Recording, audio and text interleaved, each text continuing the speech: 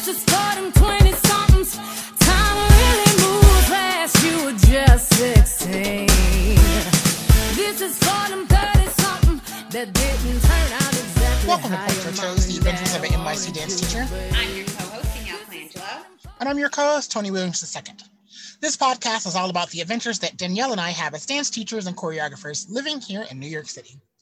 We'll be sharing our experiences and all the ridiculous and hilarious truths. With that being said, let's get into today's topic. Online submissions and correspondences. Mm-hmm.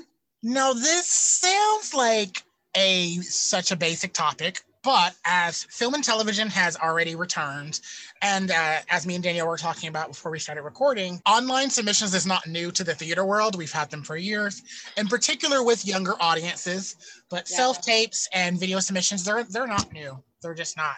I recently worked on a project where we had tons of video submissions. Danielle's currently working on a project where they've had some video submissions. Mm-hmm. And some of these just responses back and forth have brought forth this episode. So we thought, why not?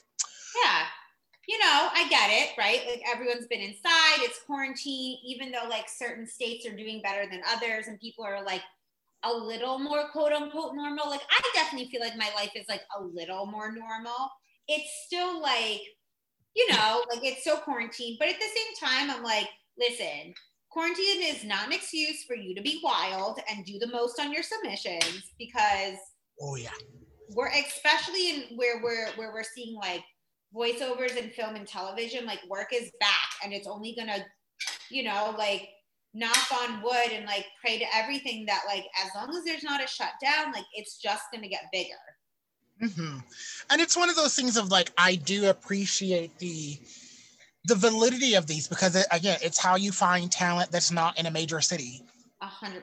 You know, or even if you do have talent that's in a major city, it's how you find talent that's working or, you know, with everyone. You know, I mean, it's what, and you know, it's like, it's what the whole industry has turned into during COVID, right? It's like, there's no more in-person auditions. Like I've seen some that are doing live Zoom auditions and others are, the majority of them are self-tapes, at least for the first round. And so I think that like, as we continue into 2021, I think we're going to see the majority of our auditions, even when theater comes back. I think we're going to see the majority of our auditions stay remote for a while. Like I honestly could see being a thing that like, unless it's the final callback of like a big project, all your stuff is going to be self-submissions or like live Zoom auditions until 2022, because I just think that that's a huge thing where it's like, you're not actually working yet. You can't actually have all your like set precautions and things in place. And so it's easier to just do it online. And what I think we should also talk about like the original setup to why these kind of became as big of a thing as they did. A lot of directors and producers and creative team members are successful in working on multiple projects. So it is not uncommon for a friend of mine worked with Debbie Allen Debbie Allen was choreographing like the Christmas special at Universal one year, but Debbie Allen lives in California and the Christmas special at Universal was in Florida. So she sent her like assistants to like run the auditions and use some local people in Florida, but she was on camera, like Zoom, watching it. Zoom. Not Zoom. It was Skype. She was on Skype watching the auditions, you know, or I've gone to auditions myself where that first round is literally like the assistant director, or maybe I'll have the MD, but like I won't have everyone in the room. They're like, oh, we're recording your audition so we can play it later. So I was just going to say that I've definitely been to so many of those where, and I've been part of them where like, oh, we'll record your audition. Even when we have semester auditions for Broadway Youth Ensemble, which we do like once in the fall and usually once in the spring, where our first, like the first level is you must submit a video that's like our pre-screen. Yep. And then after that, we usually invite you in. And even if we invite you in, we record because usually not everyone can be in the room at the same time when the audition's happening, right? So depending on what part of the audition they're at, you know, like the music director might not be there, or I as the choreographer, might not be in the room. So we recorded. So this is not this idea of like recording auditions or asking people to submit videos is definitely not new at all. Or there have been times where like we want to remember them or their energy in the room, and we know there's going to be a while before we actually cast things. Yeah. Or it's 2 days of auditions, because I've had this happen. Or even it's like, you know, a lot of casting directors will record depending on the project, because they might know we're going to get a lot of people that come out for this and a lot of people that are probably not going to look or fit the part, but we have something else in the works. Yes. Or sometimes on the reverse of that, it'll be, we didn't see anyone we needed to fit this part today. So I'm going to ask for video submissions to see if we get anything, you know, if anyone sends something in that looks promising, and then we'll ask them to come to callbacks. Right. And I think that's a thing, right? So like, this has always been a thing. It's just, this is going to be the thing, the only thing. I personally think, you know, of course, like Broadway announced, you know, we don't record that far in advance because LOL, but Broadway announced they're going to remain closed until May 30th. And by that, they mean no ticket sales until June 1st, which means if they do tickets, if June 1st comes and we can actually have performances, people will probably start going back to work sometime in March. However, you may get those people that a lot of New Yorkers, due to mainly financial situations, left New York for cheaper pastures. Right. And the minute we get the go ahead, people are going to have to move back. So there's going to be a whole process. It's going to be the coming back. It's going to be the quarantine. But anyway, I just think that even if film is having a stroke of good luck and Broadway does come back in June or, you know, June, July, some point during the summer, I could honestly see people being like, what's the point of doing in-person auditions until like maybe final callbacks when we've been doing this and it's working and it's less of a crowd, right? We're not doing open calls. We're not doing these crazy crowds. So anyway, but I wanted to talk about this because as we've been kind of going on for a few minutes or so, this is definitely going to be like the new thing for a while. And by the new thing, I mean like the new, like only thing. And I have personally seen, as Tony said, like I've been working on a project and have had new auditions for BYE. Tony's been working on stuff, and we need to talk about how we present ourselves, because now, friends, it is October and TV and film is back and voiceovers are back, even though they never really went away, but they're back more. And theater, you know, theater may be back in the spring or summer. So we need to talk about like how we present ourselves. So let's dive in. Resumes and opening emails so let's just start with resumes. Short, sweet, and to the point. I think we've talked about this slightly on when we did our 3-parter about the audition process. But if we didn't, or maybe just as a reminder, if your resume is longer than 1 page and requires me to have a magnifying glass, I'm not looking at it. No, it should definitely only be 1 page, right? So it should, in America, right? A resume is our 1-pager. I know that in like England, they call their 1-pagers called the CV. Their resume is the long one. Ours is the opposite because. Yeah, that's true. I'm referring to the CV. I'm referring to the CV. But 1-pager. A resume should be 1 page, and you should keep it to, I would say, font 11 at the smallest. I would try. Well, I guess you could, depending on the font style, you could maybe get away with 10, right? Because some are bigger than others, but you want to try to keep it like at least like a good 11. In reality, you don't want that many gigs or that much information on your resume. The resume is a highlight reel. So like, I just had a lot of submissions that, in particular from our younger performers, which means it's coming from mom and dad mostly, where they put everything their child has done since they came out of the womb. And so I recently finished a project where I was working with 15-year-olds. So I had a couple submissions with like things on the resume when they were like 2. It was like, oh, they did this Gerber commercial or this like diaper commercial. And I was like, they're 15. I don't care that they did that 15 billion years ago. So I would say that when looking at a resume, if it's someone who is now a teenager or college, and maybe they did professional work when they were younger, or it's someone who's an adult and did professional work when you were younger, you only keep the big things, right? So like, you only keep okay, so I'll use my brother, for example, right? My brother was a child actor. He, a couple of years ago, started getting back into acting. He's an adult now. He recently came back to New York. He worked a couple of jobs before the shutdown, and I was helping him to redo his resume because he wanted an extra set of eyes. And he had a lot of stuff on it from a kid. So we had to go through it, and we were like, okay, so like, what's important to keep? Blue's Clues is important to keep because that's a massive TV show that everyone knew about. Mm-hmm. That's important to keep because you also were like a main character for a couple seasons.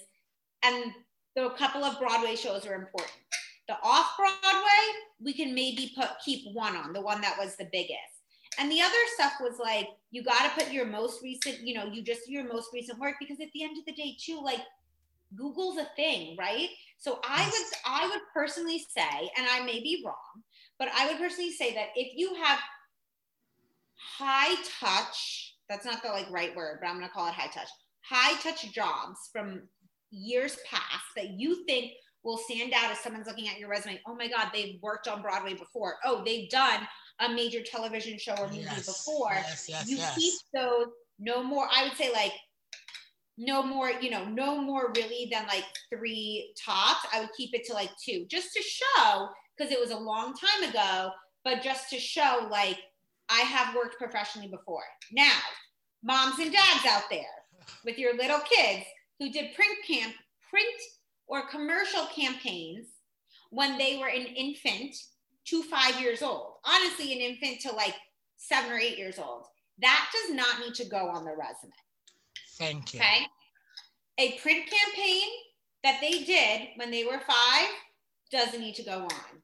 A Gerber baby commercial they did when they were 1 doesn't need to go on, because here's why. They are not actually acting in that. They're not, or the thing of it is, and this is what, like, for me, which is why I have such strong opinions about this, is because like, I want to know, I know the project that I'm working on or projects I'm working on in the future. When a resume comes across my desk or my email, I have to make a snap decision. Do they have the understanding, capabilities to do the projects that I'm working on? So, and again, there are some times where I'm working on projects where we want fresh talent. We want people that have never really done shows. We want, it changes depending on the project that you're doing. But you also may get a situation where it's like, we need someone to play the long lost daughter of the president in this television show. She's going to be in one scene. I don't have time for a rando that's never done this. Or we may have a 2-week turnaround on a voiceover match for a movie that's almost done editing. So I need someone that's done voice editing, that knows how to give me what I need very quickly. So it's important to put those big jobs on like that people have done before. And because also, like, I'm also thinking in terms of like, if you were really young, right? If you did a print or a commercial campaign where you were really young, or honestly, even if you were in like a movie or a TV show, but you were like under the age of 7. I don't know if I would necessarily keep all of them on your resume, only because like the look is your look is changed. Your voice is changed. All of these things are different and new. So you want to keep the couple of things where people go, ooh, this person's worked before. This person knows what they're doing. They obviously like have done it in the past, but then you got to put those things that are like, oh, okay, they're doing some new stuff now. They were wherever they were before they came to New York or LA, and they've been doing work. So which we kind of like just blanket resumes, because again, that is the first thing that you often send. I guess our older people send cover letters, but that's mostly on mine and Danielle's side of the table, like our choreographers and directors. And, so we won't hit on those too much. But I kind of want to talk about that opening email. So again, I know that you think that you're a star and that your child is a star, or Another great one that I've gotten before was, "You have to take her." I love a good demanding email, right? No, Like, I don't. No, I'm good. I well, don't here's have the to do thing. anything. You're talking to a person on the other side of these opening emails or these introductory emails. So like, hi, good morning, good afternoon. Those are all typical and fine. You don't have to start right off with such aggression. I also think, think about your email. Someone told me this once. Think about your opening line of your email and your subject title as your interview.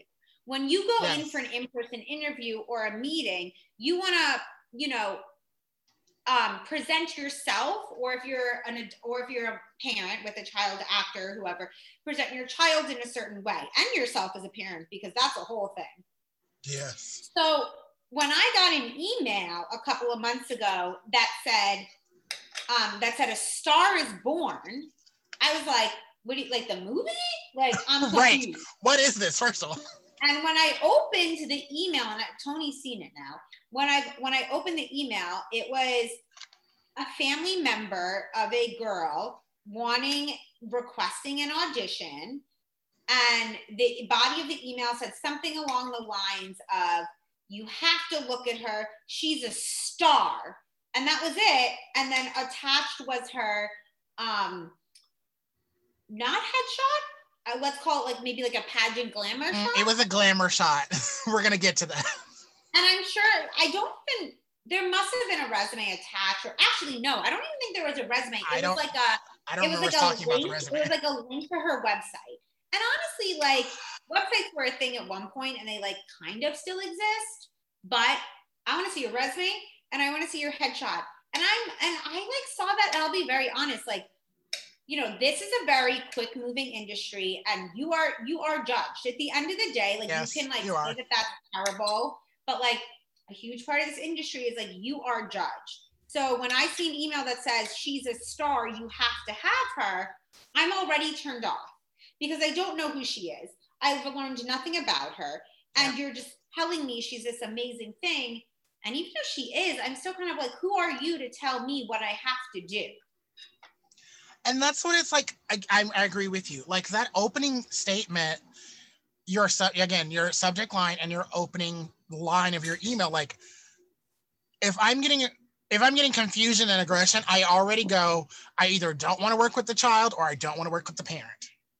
And most of the time, unfortunately, and I think we talked about this before, but most of the time, unfortunately, it's the parent I don't want to work with. Yep. Right? The child can be amazing, but when you're working with kids, and Tony and I bring this up a lot because we both work with kids a lot. When you're working with kids and you're working in a situation where these, parents and kids want to be professional and work professionally, you really have to, I have so many stories from growing up about the way that parents perceive themselves, and it really will affect your child's career and chances at things. And you can sit there and say it's unfair, but it's true. And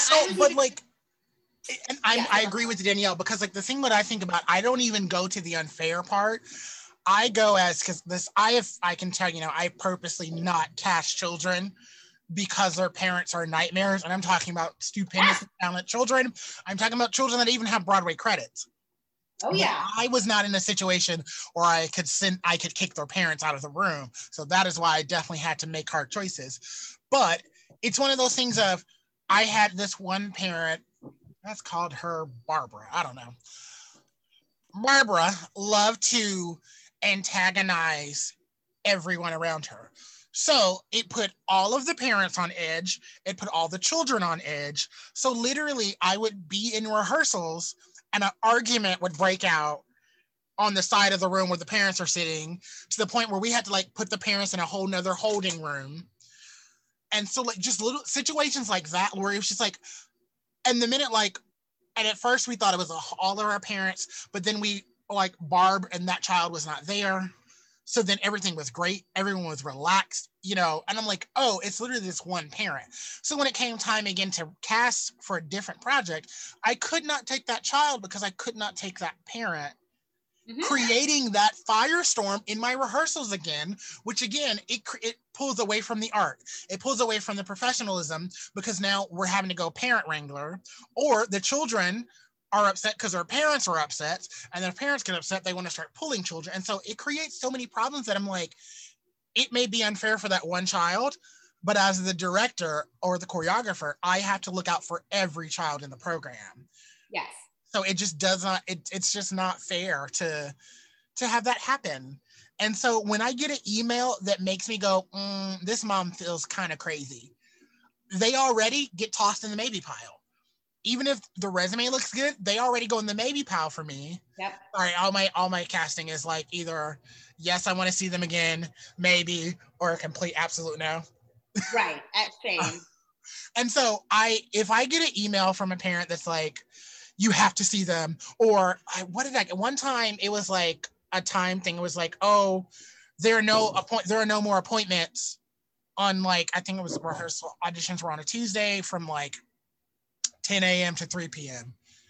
and they had to sign up for slots. And I got like 2 or 3 aggressive emails. There are no more time slots.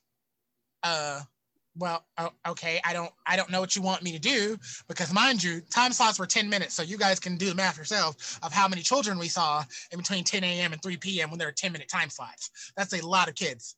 So I was like, and I also knew some of the kids we had coming. I was like, I'm certain we're going to find what we need. And I was literally like, we will reach out if we have any dropouts or any, someone that can't make a submission or whatever the case may be. Right. But it's a real thing. I mean, I've had to do it multiple times. I had a parent where her daughter was insanely talented, but mom was a nightmare. And she just was terrible to work with and would drop, the daughter was a teenager or preteen into a teenager, but she would like drop, before she could kind of like go to rehearsal herself, she would, she would always drop her off late. She would complain that she needs to pick her up early. And we finally got to a point where we were like casting solos for a project we were doing. And, myself and the rest of the artistic staff sat down and we said, she would be amazing in this solo, but there's someone else who's pretty good, just as good, not better, but just as good, but shows up to rehearsal on time, does all the things, and mom's not a pain in the ass to work with. So you know what? And there's this whole thing where someone said, like, it's not fair. We should not have to punish the child for the parent's mistakes. And I hear that.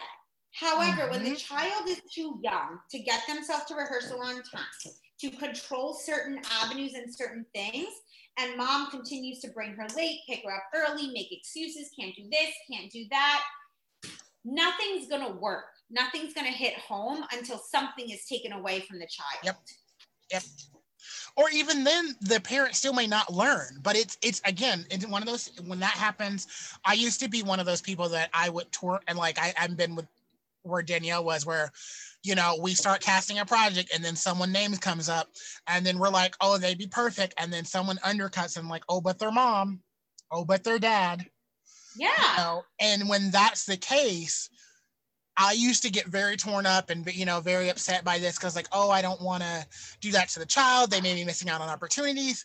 But then I made the mistake of letting that child into the project, and everyone else was miserable because, again, they're late, they're not on time, yelling about costumes. Like it literally just creates so many more problems that I just cannot justify it.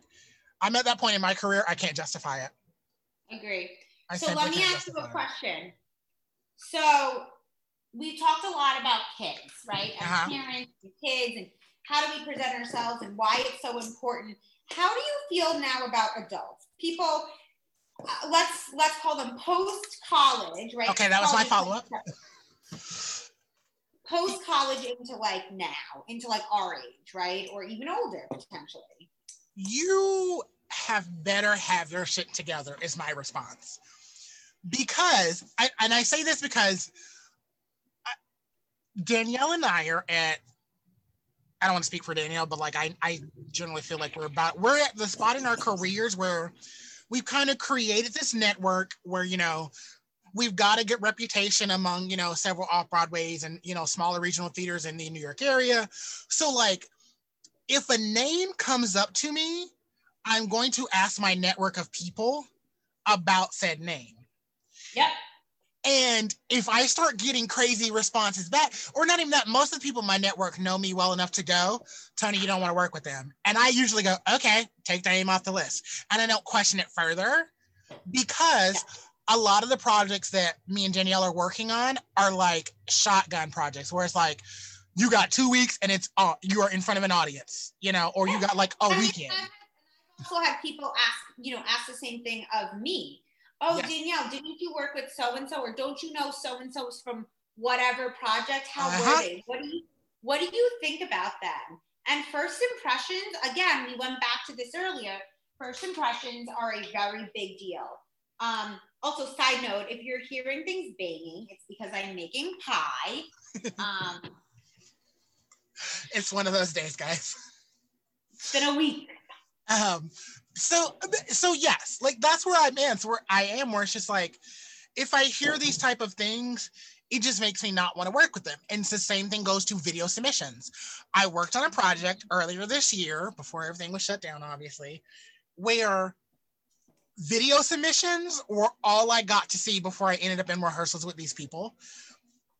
And I did not get to choose my people. They were given to me. One of the people did not have adequate videos. So I didn't know what kind of talent they had. I was literally like, I don't know if they're talented or not. And Tony, actually, I remember this because I know you're talking about it. You reached out to me and because you were like, Danielle, what do you think of this person? And he showed me the video because he was like, I'm not sure what section to put her in. How do I play my rehearsal? And I said, I know that name. I said, I know that name. And I had never worked with her directly, but she had worked with two of my friends. So I reached out to them. And again, super small world. Mm-hmm. And this person has been on Broadway. So like, and again, lovely to work with. I don't want to drop her name because I don't have her permission, but like, she was lovely to work with. I actually ended up depending on her a lot because of the other dud I got no video, like I got to submit a resume, but I got no video on this person. And they were a total dud. Unfortunately, what happens with situations like that is, right, like she ended up being amazing and you loved working with her. Absolutely. And you could depend on her. But because it was all video submission, that's all you saw. And because you didn't have any say in who got cast, literally all you saw was the video. And it's kind of like, I don't know, because you don't know who the person is. And it took, and instead of you being able to go into rehearsal day one, ready to go, knowing you could count on her, you had to like get to know her and understand and then be like, girl, there is no need to post that video. You are way better than that video. I literally had that conversation with her where I was like, you're way more talented than your video told. You need better videos because I said I would hate to see what work you're missing out on because these videos don't adequately show you. And so, and that's how I feel when it comes to adults. Like, especially we're in the age of like oversaturation of videos, honestly, of like TikTok and what have you. Don't like, those things are great, but when you're submitting for projects, unless they ask for like social media videos, which some projects do. I've worked on a couple like that. They're not my favorite, but they do. You need to have videos prepped and ready to show yourself of work. And I will make this comment because this was the thing that I went through with the young lady that was not far more talented than her videos. She was a little bit older than Danielle and I actually. And she was like, well, when I graduated college, there wasn't videos. Like we didn't really record videos like that. Fair. Or even like a thing that I went through when I kind of first hit the city, I had done plenty of projects, but I did not have the recordings of those videos. The company would record it for archival purposes, and then they say they would send it out to us, but I never followed up with them. Or if I did follow up with them, it never got back to me. Like there's a couple pieces that are just lost in the archival ethers that I am dying to get a hold of. And I do think that that's a thing because for me, I had the same thing. I did a bunch of projects where I never received a video, and I've asked around to people, and like nobody can find a video. So I do think there was a time where it's like, yeah, videos are more important now, and they're going to become even more important as we go into probably another 12 months of online only submissions. And my work picked up when I was able to when I was able to do projects that I could record and submit videos of my work. My work increased tenfold, Yeah. And so, or it's funny enough, on a project I worked on earlier this year, they were like, oh, we're going to do professional videos that you guys are going to get. But all during tech rehearsals, the choreographers were standing in the back recording their videos, their pieces. And one of the like artistic directors like, you guys know we're going to get videos. We're like, but we're going to have this video that we can watch tonight. So it's super important that you do, again, get you a tripod, bring a friend along to rehearsal, get you an assistant, but like make sure, ask grandma to hold the iPad up, do what you got to do, but make sure, even if it's just a rehearsal clip, even if it's just rehearsal footage, but make sure you have video of your work, because when you're submitting it, it matters. And make sure you have good, clear, clean quality, even if you record terrible videos, get you an editor, find your freelance editor to do. And there's ways to do it without, like, honestly, you can do it without even the ring light thing. Like, oh, of course. I've been, during all of quarantine, like I've been helping, back to my, brother, I was talking about that experience earlier, but I've been, basically been his, DP for all of his auditions. And it's just, it just takes a few minutes. You got to move things off the wall. You reposition furniture. Oh my God, yes. You move one of the lights out of the bedroom to give better lighting. Yep. But, we put the computer on a stool and stacked a bunch of books up. Yep. You don't need any fancy equipment, right? But you just need to take the time to make sure that what you are using and doing is stable and set up and looks good. And I will give you a little tidbit that some people may or may not know. Most cell phones, if you pay, even at your cheapest companies, but most cell phones that you've paid a decent amount for record in 4K. Yeah. And most film and television is still in HD and don't use 4K. So odds are your phone is more powerful than the television show, the cameras used for the television shows that you're watching. So take the extra 10, 20 minutes to make sure you're getting a good video, because yes, true talent will shine through. But guys, take it from me. It's going to help to have a good video. I was watching video after video. Best foot forward. Video after video, man. And it was a time watching some of those things. But we talked about our opening emails. We have to get into also the headshots and full body shots and glamour shots with our younger kids. So first and foremost, say no to glamour shots. It's not a thing anymore. It was for a hot second at some point, like in the 90s. It's definitely not a thing. So I don't want to see, and in particular, we get this a lot of times with our girls coming out of dance competitions and pageants. I do not want to see your child with several layers of makeups and hair and things like that. For a submission for a project, I want to see your child. So in another life, I worked at a talent agency as our talent manager. That was literally another life ago. Oh my God, yeah, I remember. In another life, and I wanted to be an agent, and honestly really liked it. I mean, I just left because I love creating dance, and also like low key, like bottom line, like entry level, if you're like an assistant or an assistant to an agent, like it's going to take usually takes a long time for you to get to junior agent. And as in the jump from this monetary jump from assistant to junior agent is something wild, like 50,000. So just like think about what type of money they offer you then as an assistant. Anyway, we would get submissions, right? Some would be recommendations, or we would go scouting, and then some would be cold submissions. And something she told me, the woman who's my boss, and something I've always taken with me is, when you show up to the audition or send us a video, if your picture and you in IRL do not look the same, we have a problem. And it becomes a really big problem when a lot of casting agencies, the first thing they'll do is look at your headshot, even when you have an agent. Okay, so this is what happens. Yep. For those who don't know.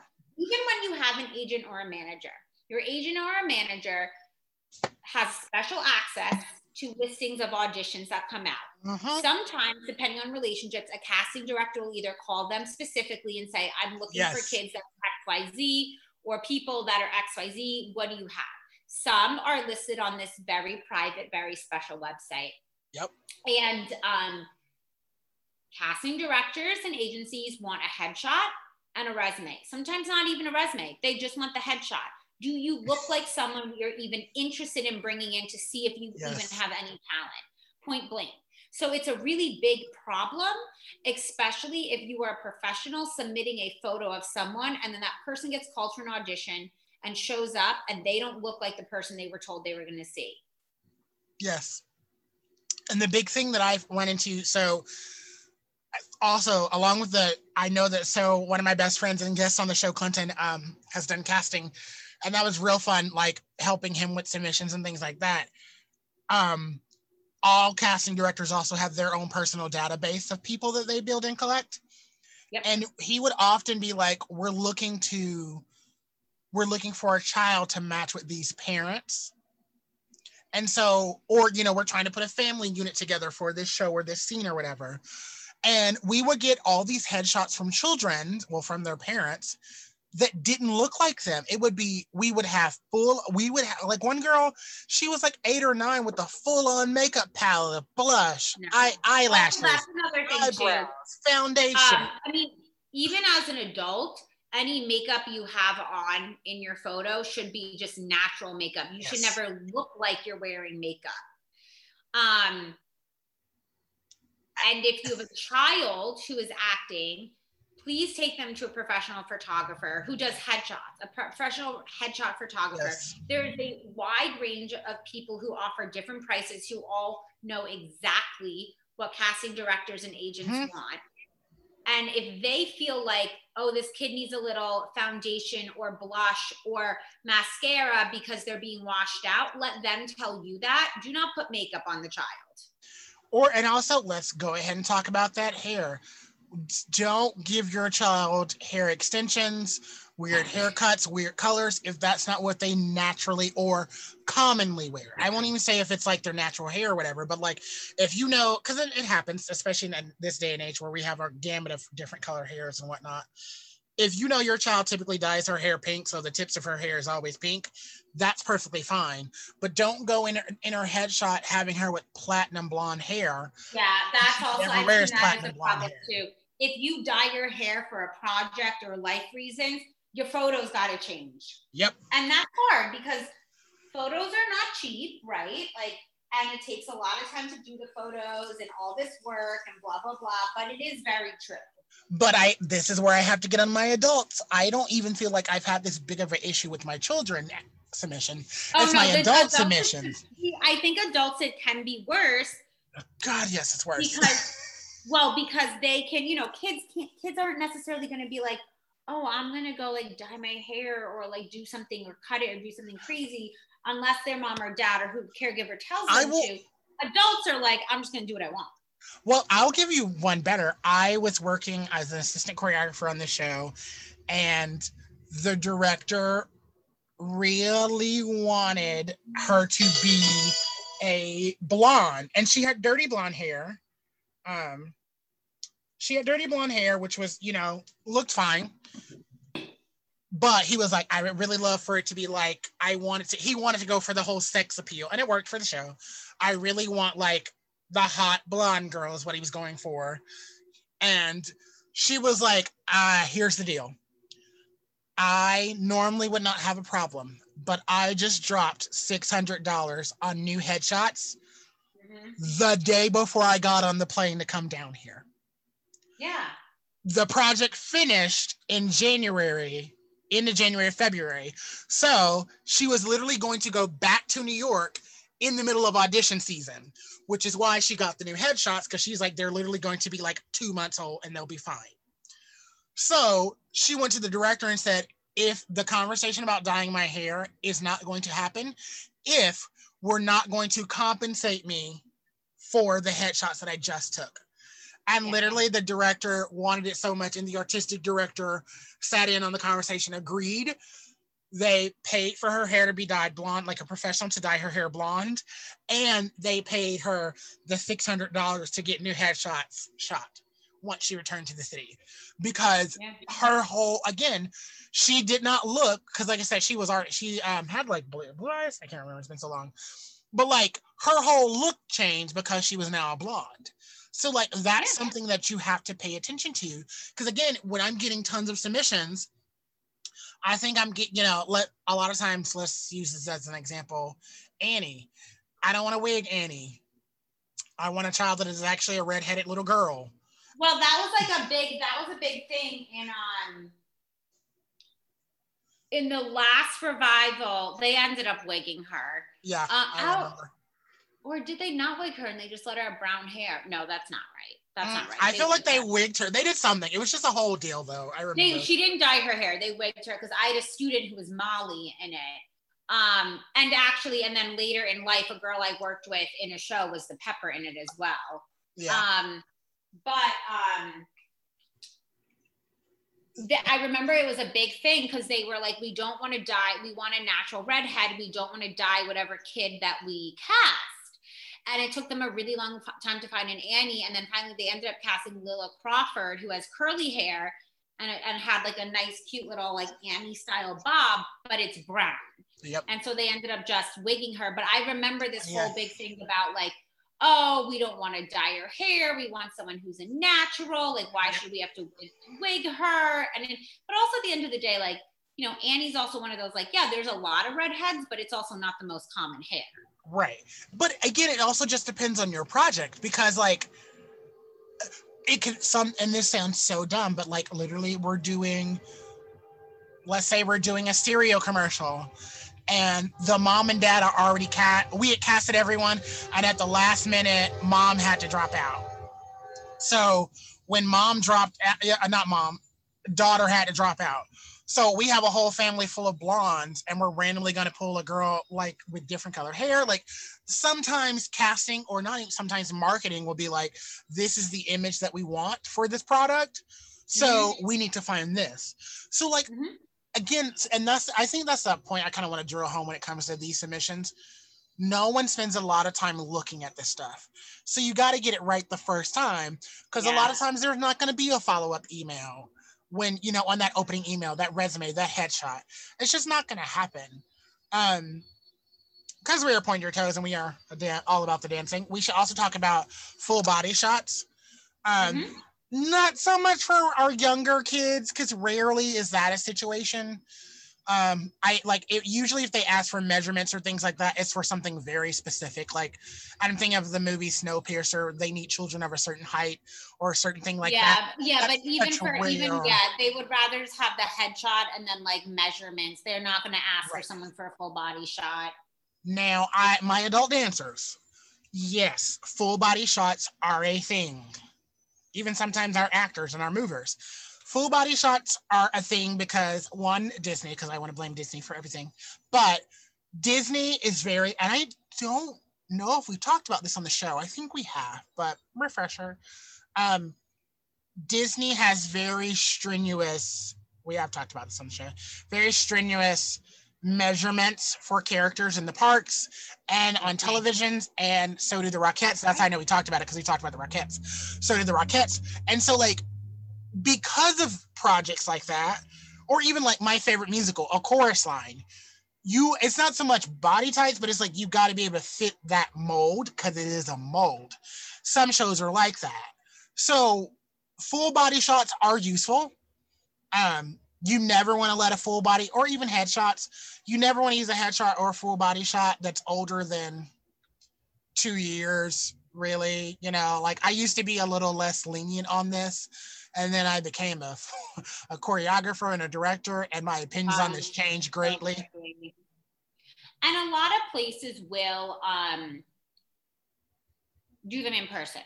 Oh yeah. So again, in a different lifetime, I was at a Disney audition, and the first thing they do is measure you. And they like let you still audition even if they know you don't fit the costume or the part they need. But I guess it's good because again, they record the audition, so you're like on file. But the first thing they do is measure you, and then they take a full body picture of you. Because Disney is very strict about certain costumes and certain things like that. So yeah, usually a lot of times they'll do it in person, or something I've noticed lately with auditions for things. Certain auditions have asked for full body shots during this remote time, and they've been very clear. Casting's been very clear. These should be like more quote unquote candid shots. Like they're like, we do not want a professional shot. Right. We do not want a professional, like we've already seen your headshot. We don't want a professional headshot. We don't want a professional body shot. Either take a selfie or have like a good setup selfie, or have someone take a photo of you with nice lighting. Today, and they want those photos today so we can see what you currently look like. Right, because when they're casting it, it's usually a relatively quick turnaround, and I need to see what you actually look like. Yes, that's where you're right about that. I have kind of seen that trend where it's like, can you send me, like, I've gotten that one before where it was like, I think it was the director, he was like, can we ask for them to send us photo, like selfies for like today so we can have an immediate photo of them that's like not a headshot. So that is also not uncommon to get that kind of response too as well. And kind of like our last big thing that we want to talk about is the responding back and forth within the industry, period. First of all, I remember seeing this as me and Danielle were children, and I'm sure some of you vaguely remember this, where Disney Channel and ABC and all of Nickelodeon, Cartoon Network, when the internet became a thing, the big message they always gave us that is the internet is forever. Be careful what you say and do. That has not changed. So a big part of like where we're at now with Zoom meetings and online projects, everything is done via email and a lot of responding back and forth. Me and Danielle send billions of emails a day. So don't lie or don't say something that you're not prepared to do, because the follow-up is very quick and immediate when it comes to responding back in these emails. Also, you don't know who is CC'd or BCC'd on your email. So please be mindful of this. And I say this. This is a quick thing. I don't even think I told you about this, Tony. I had a dance theater world email happen, like with my day job. Like I teach dance, but I teach it at school. So it like was someone in like the tech department who I don't even know, like, right? Like works at the big office. Nobody knows who they are. Everyone is super unclear as to like why this happened. Some people think the person did it on purpose. This guy CC'd staff at, and then our email address. And every single person who works at the company got CC'd on the email. Oh, he hit a button. He hit a button. You know, most people were like deleted it or like, oh, I think you sent this to the wrong person, and they fixed it. But because I'm nosy, of course, I like scrolled down and I was like, what is this about? Because what happened was the email that we got CC'd on was like, LOL, I knew she would do that. I told her not to do that. And I was like, told you not to do what? I'm totally So I scrolled down, and it had to do with this whole thing about like someone asked it was supposed to be something innocent. Someone asked a question about something, it got escalated to another person, and then HR got involved, and then legal got involved. Oh my God. And I was like, the whole, I'm not the only one that scrolled down to see what happened. Oh, of course not. I do think that could be, I don't know, it depends on how your email is set up, but I just know I've been on plenty of email chains where someone has hit reply all, so I've seen way more messages than I should have. And I know this sounds like so crazy to bring up, but like I literally have just worked on a project where you have multiple departments emailing nonstop because you're not having Zoom meetings or things are happening on different sides of the country. Like I'm working on a project where I had 2 editors that were literally in California and I'm not in California. Or there was a moment like my entire staff, I was in Georgia, one was in Jersey, another was in Connecticut, and then somebody else was in Queens, New York. So like we were all over the place working on this project. So like you're emailing so many different people. And so conversations and I've had to learn this being a director too, certain conversations are not for everyone or are not for everyone right away. Because like there have been times where I've gotten emails from my boss, like the artistic directors of a whole theater company, discussing things that they want to happen, but I haven't told my staff yet, let alone how I'm going to tell my kids yet. So if the email, if I, I randomly respond back to my boss and it goes out to my MD, and now my MD is like, so we just got a major budget cut, or like we can't cast this kid because of what? Now we're caught in all this extra stuff. So be mindful of that. Or also, especially when you're submitting videos, when you're submitting to auditions, not just videos, because it's headshots and emails too, you don't know who up the ladder is going to see that email. Yeah. So I've seen it where people have been very rude to the monitor, or honestly, it's usually like an intern or an assistant. The intern or the assistant that's like dealing the casting emails or setting up auditions. I've seen some really nasty emails where they're like, the time slot has been moved, or we had to adjust times, or I've seen like people get really nasty with the person that's doing that email. And then when it gets to us on the autistic table, we're like, oh, you can respond back and tell them that, no, thank you. We've seen all, we don't need to see them. Or I even have seen the opposite happen, where someone who was like the assistant wrote a nasty email to the client, and the client turned around and said, well, I'm going to CC your boss on this. Yep. Because you have like, and then that also like causes a whole thing. So yeah, it's one of those things of like, the internet is forever. And again, you're talking to, and that's something I don't want people to forget in this age of like, the industry's gone more online and more virtual. You're still dealing with people on the other side of these emails. You're still dealing with people on the other side of these videos. So you want to put your best foot forward and don't embarrass yourself. I know that sounds crazy, but like, you just don't want to embarrass yourself, Yeah, it's true. So that brings us to our next portion, which is tip of the week. And this section is really, we just love sharing tips and advice to kind of help you guys.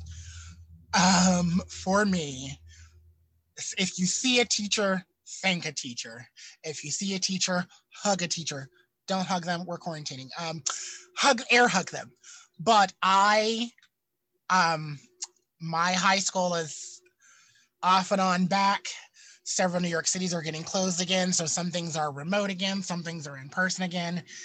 It is like, understand that we teachers are doing absolutely everything we can to give our students a great education. And we are fighting on so many different fronts. We're fighting major budget cuts, because I can let you know this from me and Danielle both. Budget cuts have happened across the entire country. So the entire United States has had educational budget cuts. And that has affected people in numerous different ways. Like I said, I can let you guys know, I lost 2 people in my department. Our finance department lost 2 teachers. So that tripled my class load. So I went from having 20-ish kids to like, I'm teaching 40 kids now, all at one time. Yay. So like, budget cuts are things. We're also dealing with an administration, like at our schools, not political, but like our administrators at our schools changing information daily. Like the Department of Education is constantly changing what we can and can't do, what will suffice. Like, and I work with high school kids. So like, the rules and stipulation of getting them the credits that they need to go to college or to get their diplomas are like daily changing.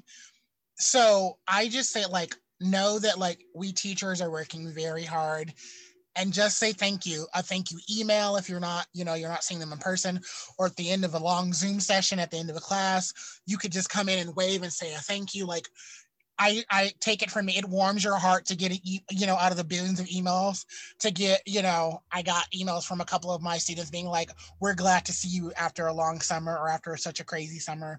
It goes a long way, because trust me, we teachers are going through it over here. Yeah. I would say the same thing. I'm just recognizing, like, I want to shout out the teachers who are making what is now this like new vocabulary term that I'd never heard before, fall 2020, but asynchronous lessons, which I think a lot of schools are still doing. And a lot of even like dance studios are just like doing asynchronous, like they'll record something and post it for you to learn. So asynchronous basically means like not in real time, not live. And those are harder than even teaching live over Zoom. So just like give everyone a little grace and a little bit of break. And like, you know, I had so many things just in my like personal school schedule shift this week that have made me be like, I don't know what I'm supposed to do on Tuesday. So just like remembering that, like, we're all going through it together. So yeah, I mean, there'll be a time where we're back and we're ready and we're like going for it, but we're giving our kids grace. So let's give the adults some grace too. Absolutely. It's just not, again, we're doing all that we can and we're evolving and growing with you guys as we do this. Well, that's it for us. The curtain has closed on this episode, but we hope that you will join us next week. And every week after that. Episodes come out every Thursday. You can find us on your favorite podcast apps.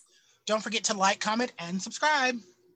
We are Point PYT on all platforms. I'm your co-host, Tony Williams II. And I'm your co-host, Neil Colangelo. See you next week on Point Your Toes, the adventures of an NYC.